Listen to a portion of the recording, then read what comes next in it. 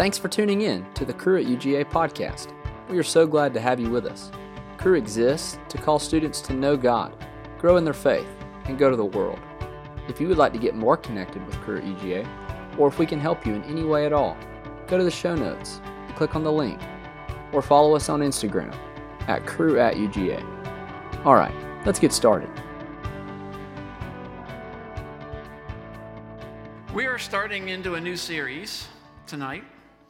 For those of you who weren't here last week, we basically started out by saying, let's go back to the basics.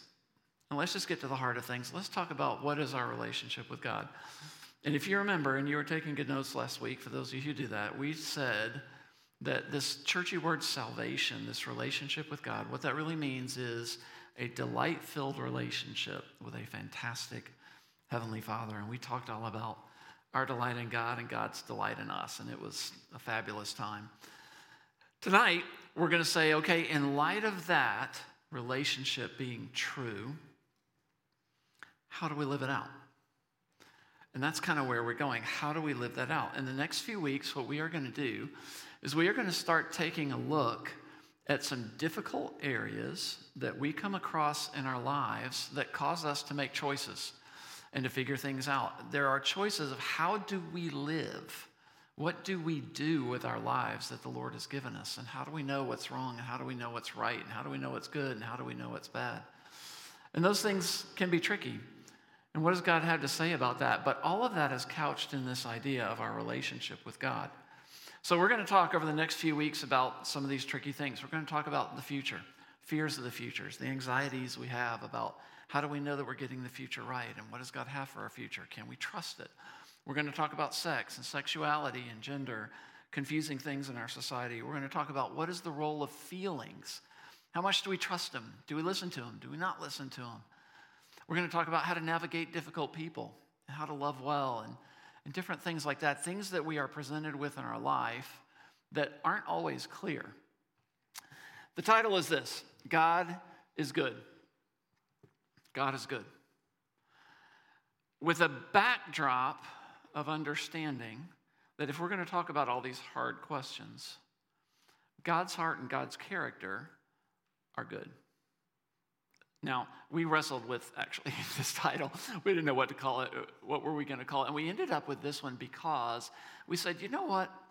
When we start talking about crazy hard choices and confusing things in our world, let's talk about the thing that doesn't change. And that's this: that God is good. That God is for us, that his character doesn't change. And we can trust that. But this is awfully countercultural. And let me explain. Let's do it this way. When I say the word obedience, what comes into your mind? Just shout out an answer or two. What kind of feeling or what kind of thought does that word produce in you? Parents, what? Come on now, say it. It's dark. No one sees who you are. It'll be anonymous. Just shout it out. Rules. Submission.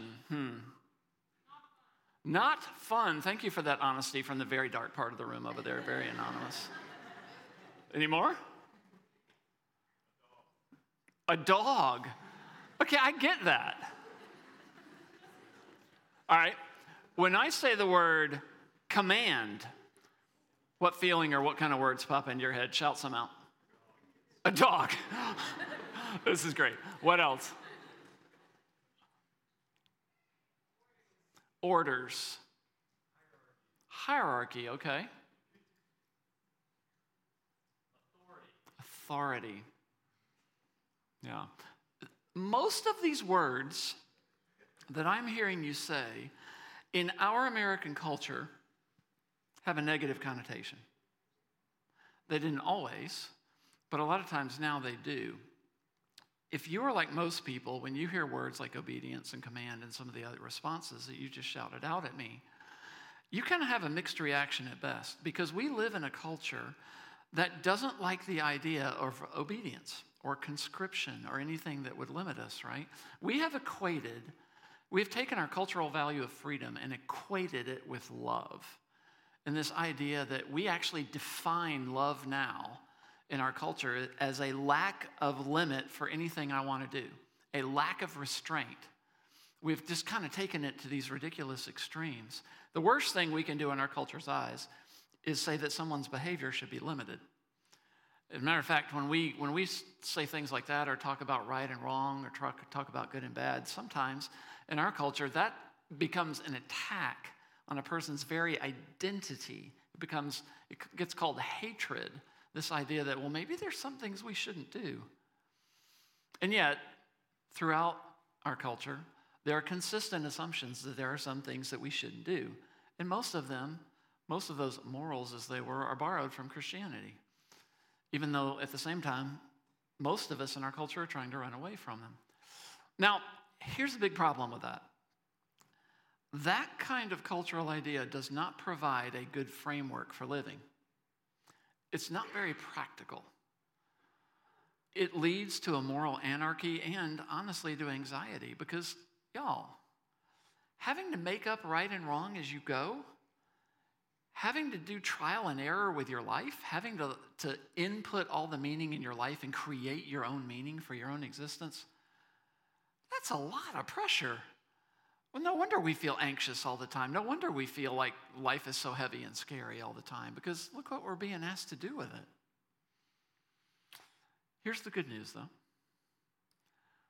Following God is a safe place because God is good. And here's the passage that is going to kind of undergird what we're going to do over the next few weeks that gives us the right perspective on God's goodness. It's from Isaiah 48 out of the Old Testament. You'll see it on the screen up there. This is what the passage says. It says, "This is what the Lord says, your Redeemer, the Holy One of Israel. I am the Lord your God, who teaches you what is best for you, who directs you in the way you should go. If only you had paid attention to my commands, your peace would have been like a river, your righteousness like the waves of the sea. Your descendants would have been like the sand, your children like its numberless grains," on and on. Then in verse 22, near the end of the passage, it says, "There is no peace, says the Lord, for the wicked." I love this passage. I think the first time I ever saw this passage was when I was in college. And I adore this passage because this passage gives me great confidence in my life, and it has set me on a road to very healthy peace in my mind. Now, we can kind of see, what does the passage say? What is God's heart toward us? It's our best. God's heart toward us is he wants our best. And God is good.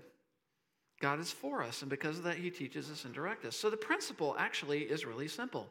God knows what's best, and that's because he's our creator, right? He made us. He knows how we work, in other words. He knows what's good for us. He knows what's bad. He also made creation. He made this whole universe and designed it, and it works a certain way, and that's in his wisdom. And because of that, he knows what things work in this creation of his and what things don't work in his creation of his because they're intended. Because he is that creator, because he is high, because he is lofty, because he is wise and knowledgeable and all those things, he then says, listen to me. And his heart in saying that is good toward us because God is good. Now, when we say God is good, we don't just mean, well, we have an idea of good and we compare God to it and God measures up, so we check the box and say, okay, he's good. No, it's actually the other way around. When we talk about God as good, we mean God is the essence of good. God is good himself. His character is goodness. He established goodness. He designed it. He defines it. He is the one that speaks good to us. He teaches us and tells us what that good is. And that's very comforting to us because then we don't have to figure it out, right? Now, when God tells us what to do and what not to do, it is because he has this heart for us. He wants our best and he knows what is best. So in a sense, it's kind of like, I don't know if you guys had this, but when I was a little kid, And I would like run out and want to go play, whether it was roller hockey in my driveway or throwing the football or riding my bike with the upright handlebars way up here and the streamers that came out from them. It's just like the old TV shows.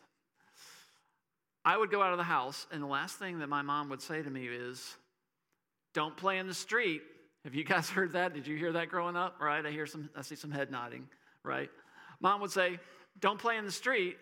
And of course I would say, "Mom," because I wanted to play in the street, because like there was more room out there that we could run around. And she's like, "Don't play in the street." Now, why did your mom tell you not to play in the street?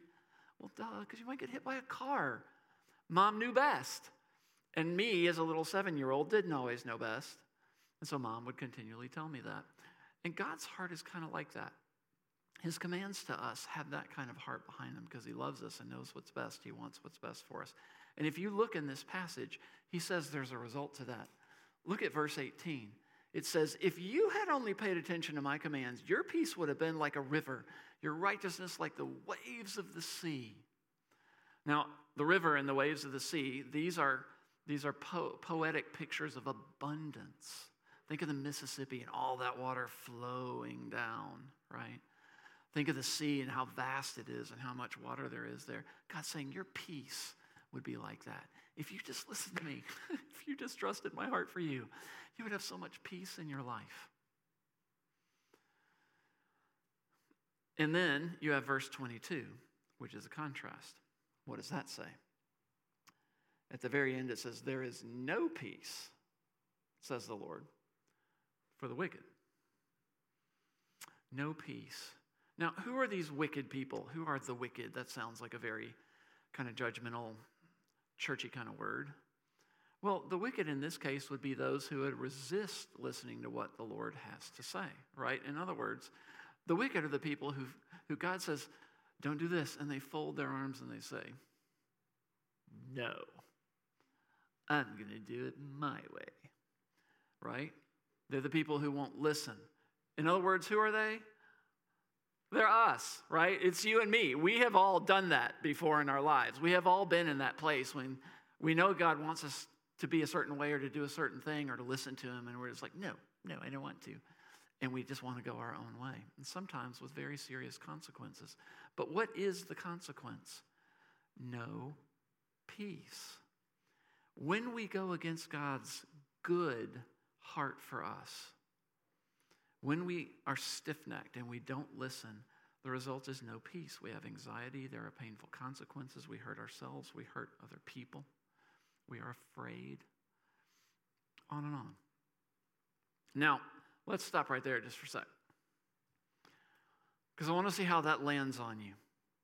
Because now it seems like we've kind of shifted gears a little bit, doesn't it? Because does this sound like kind of strict religion? Does this sound like moralism? I mean, are we just back to talking about, oh, do good things and good will happen to you, do bad things and bad will happen to you? Is that kind of where we've come? It feels that way to us, I think, because we're so sensitive about it. But it's actually not, and we have to get this right.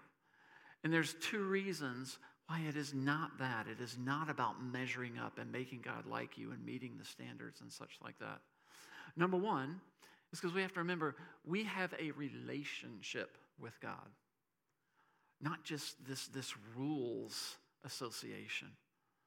And that relationship is a relationship of delight. Now, I'm not talking about that tonight because we talked about that all last week. And if you're traveling home from California, get on Spotify and listen to our podcast from last week. You'll love it. It's great. It's a great understanding of the delight that we have with the Lord in our relationship. And because it's relationship, it's not that kind of religion of rule keeping. But the second thing is it feels like that to us because we don't properly understand God's commands and their intent. We just need to have a better understanding of when we hear a command from God. What is the heart behind it? What should it feel like? In other words, right? Look at one more passage with me. Another passage I really love, Deuteronomy 10. And this is from the Old Testament when Moses is standing before Israelites and giving them the law of Moses, right? All these commands that are in the Old Testament, including the 10 Commandments. And we hear all those laws and commands, we just think do's and don'ts. But I want you to listen to the heart of this passage that Moses says, "And now, O Israel, what does the Lord your God ask of you? But to fear the Lord your God and to walk in his ways and love him and serve the Lord your God with all your heart and all your soul, and to observe the Lord's command and decrees that I am giving you today." What? For your own good. To the Lord your God belong the heavens, even the highest heavens, the earth and everything in it. Yet the Lord set his affections on your forefathers and loved them, and he chose you, their descendants, above all the nations, as it is today. Circumcise your hearts, therefore. Don't be stiff-necked any longer. For the Lord your God is God of gods and Lord of lords, the great God, mighty and awesome, who shows no partiality and accepts no bribes. You see, when we think of commands and we hear, oh, you got to keep all these laws, you got to keep all these commands, we think of standards that you have to meet to please God. Okay, actually, there's a reason that our hearts feel that. And it's not necessarily a bad thing. Little theological aside here. And that is because there are multiple purposes to the law or the commands of God. If you ever go to seminary and you study these kinds of things, theologians refer to them as the first use of the law and the second use of the law. So if you read Luther or Calvin or people like that, you will hear these phrases. The first use of the law is that it's a mirror. In other words, it shows us who we are. When we see all God's commands and then we see, I can't keep them, it reveals to us that actually we are rebellious and evil. In other words, it's a mirror. It shows us we need a Savior. And that's the first use of the law. But there's a second use of the law. And the second use of the law is more of what we're talking tonight. And the second use of the law is this. Why did God give us commands? Go back one slide if you would. There we go. It says in verse 13, observe the Lord's commands and decrees I'm giving you today for your own good. See the heart? God's commands are good. The purpose of the law is to teach us. The purpose of the law is to put us in a good place. It's to give us peace. It's to make us safe. It's a safe place for us. And that's what we call the second use of the law. And you can see that God pleads with us again in this passage, just like the Isaiah passage. Verse 14, he says, it says, to the Lord belong the heavens, even the highest heavens. In other words, I'm God.